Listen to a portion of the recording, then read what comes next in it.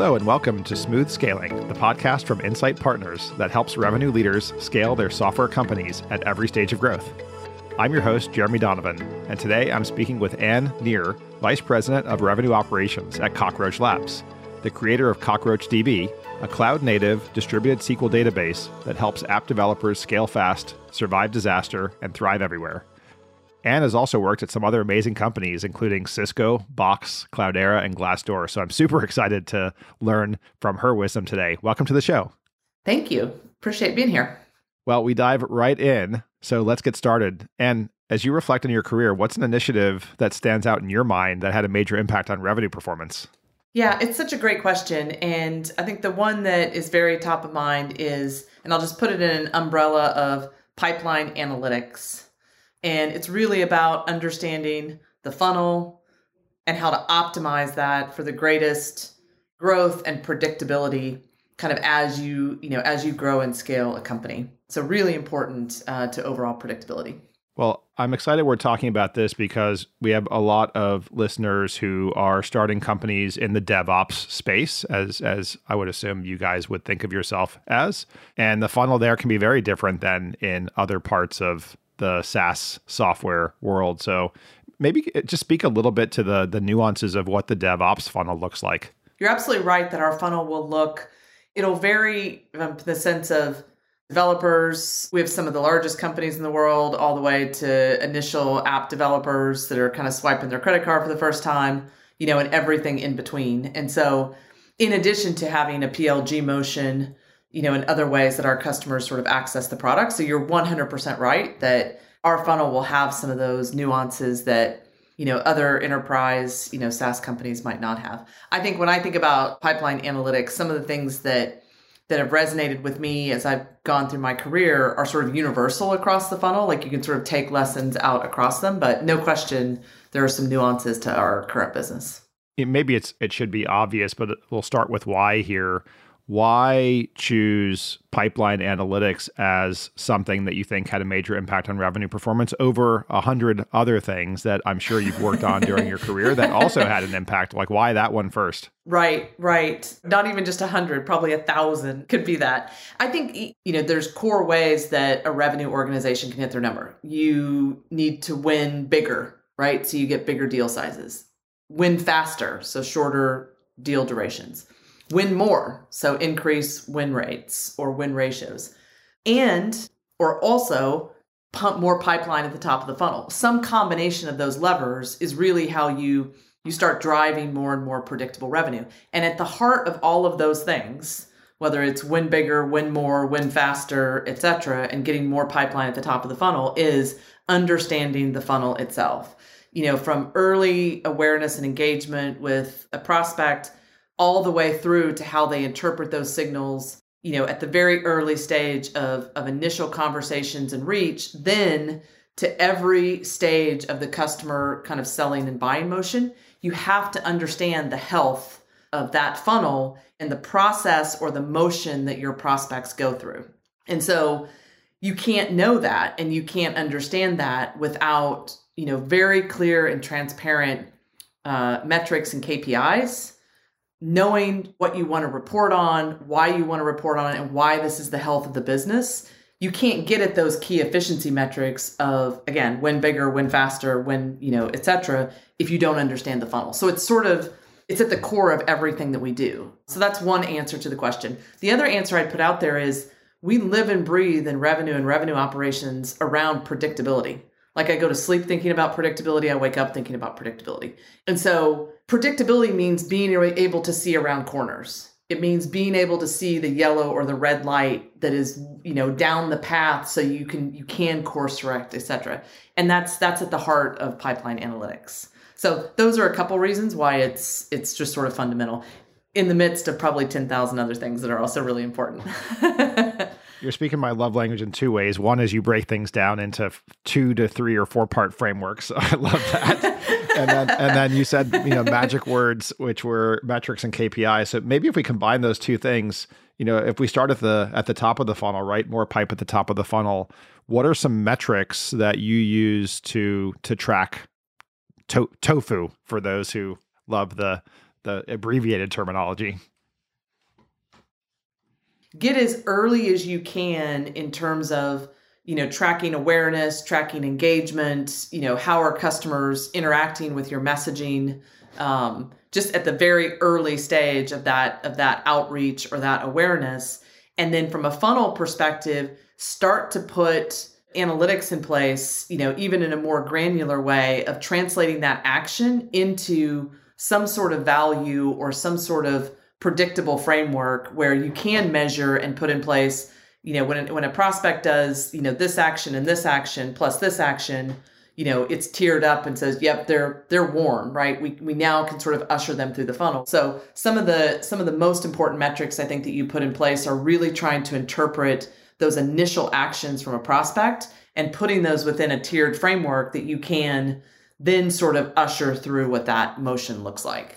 I'm on your homepage right now, and staring right at me is a nice purple button. My color sense is not perfect, but it says start instantly. So I would assume the top of the funnel here is there's traffic coming to your site. That could be organic traffic. It could also be traffic coming through some sort of, search engine marketing, whatever campaigns you have going. Maybe you have a community and people are coming in through there, like all kinds of all of the above. XLG, right? X-led growth.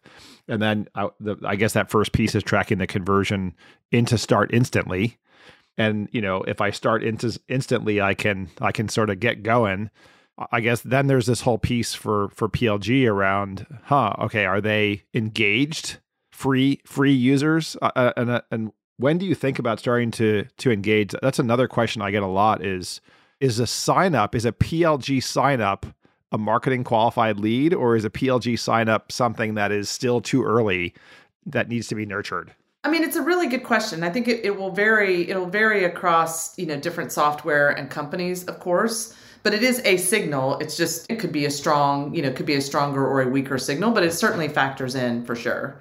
And I think one of the key things that's been important in various parts of my career of really thinking and breathing through, funnel optimization is sort of taking, how do we understand the customer going through that journey and interpreting those signals and being as predictable as possible in what we think that conversion rate will be. So one of the things that I've spent a significant amount of time of setting up and understanding is kind of those conversion rates and metrics along the way so that, as you invest in, X part of the funnel or in X parts, of the prospect journey, if we do that, we have more predictability in terms of our conversion, all the way through, et cetera. That's kind of at the heart of what some of the analytics are that I think about. With respect to those analytics, you are a hyper-educated person. You have, I think, four degrees. Do you personally apply your economics learning, or do you leverage data scientists in order to handle some of the more sophisticated analytics? Yeah, it's a really good question. It's a combination of both. I have an analytical mindset, but definitely not classically trained in data science, et cetera. It does come into play in terms of how I think about setting up metrics and KPIs. What insight are you setting up and visibility so that you can see around corners or see, sort of early warning signals down the way, but very much in partnership with, and I'm fortunate here at Cockroach Labs and definitely in other roles as well, to work really closely with data scientists, with teams that really help us structure and engineer our data so that we can, sort of democratize it. That's definitely been a theme throughout my career as well, is be wildly transparent and democratize data as much as possible. Part of that wild transparency and democratization of data is making the analytics visible in some way to different parts of the business. How do you go about that, and who are the consumers?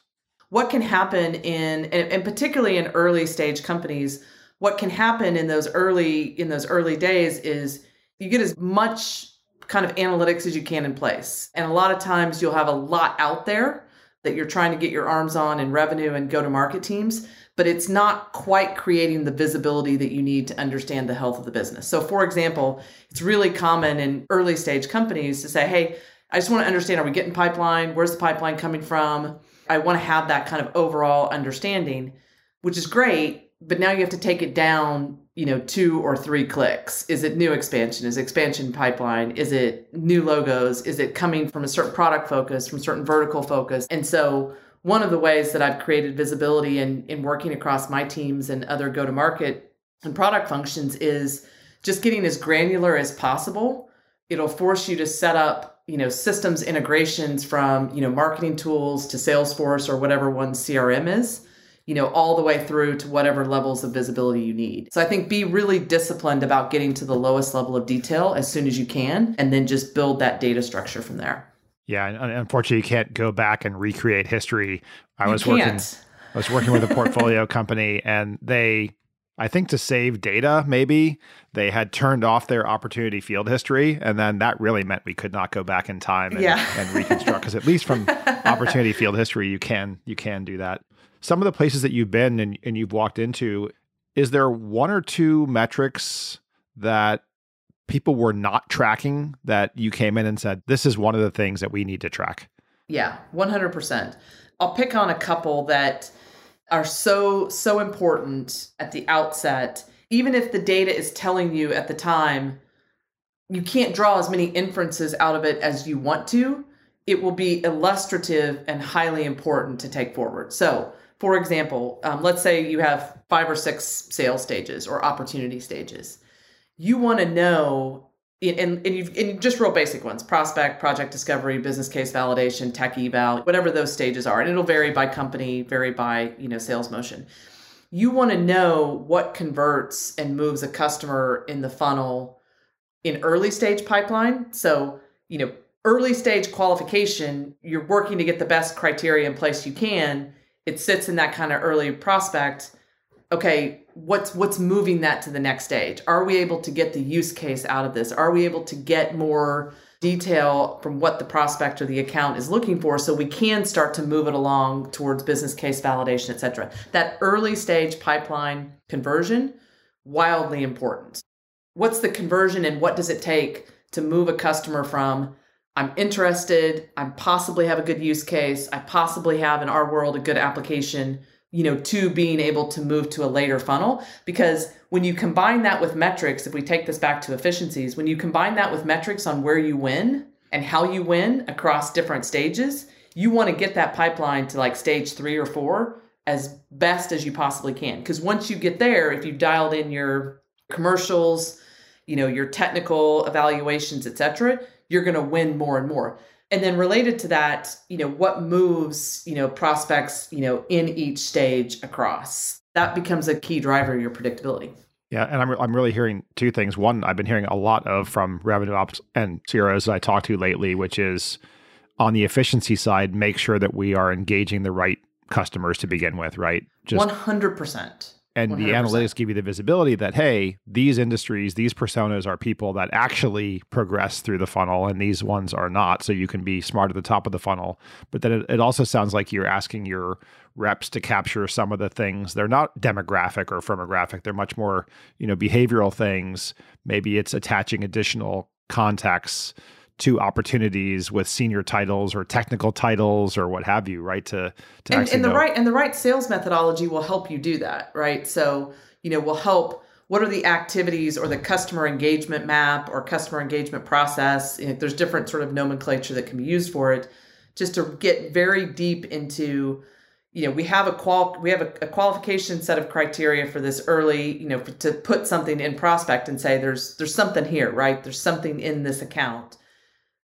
You definitely want to dial that in and keep making that, better and better, but you will know whether or not you're getting that kind of right account in that early stage, process when you have the analytics to track that. How fast do these prospects move? Are they slipping or leaking? Like one of the, the buzzword that will come out of revenue operations is pipeline leakage, right? How do things fall off the table, leak, et cetera?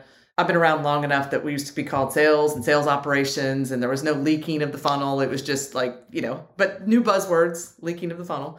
And so being able to split early stage and late stage gives you that opportunity to, understand your sales process and continue to sort of dial that in.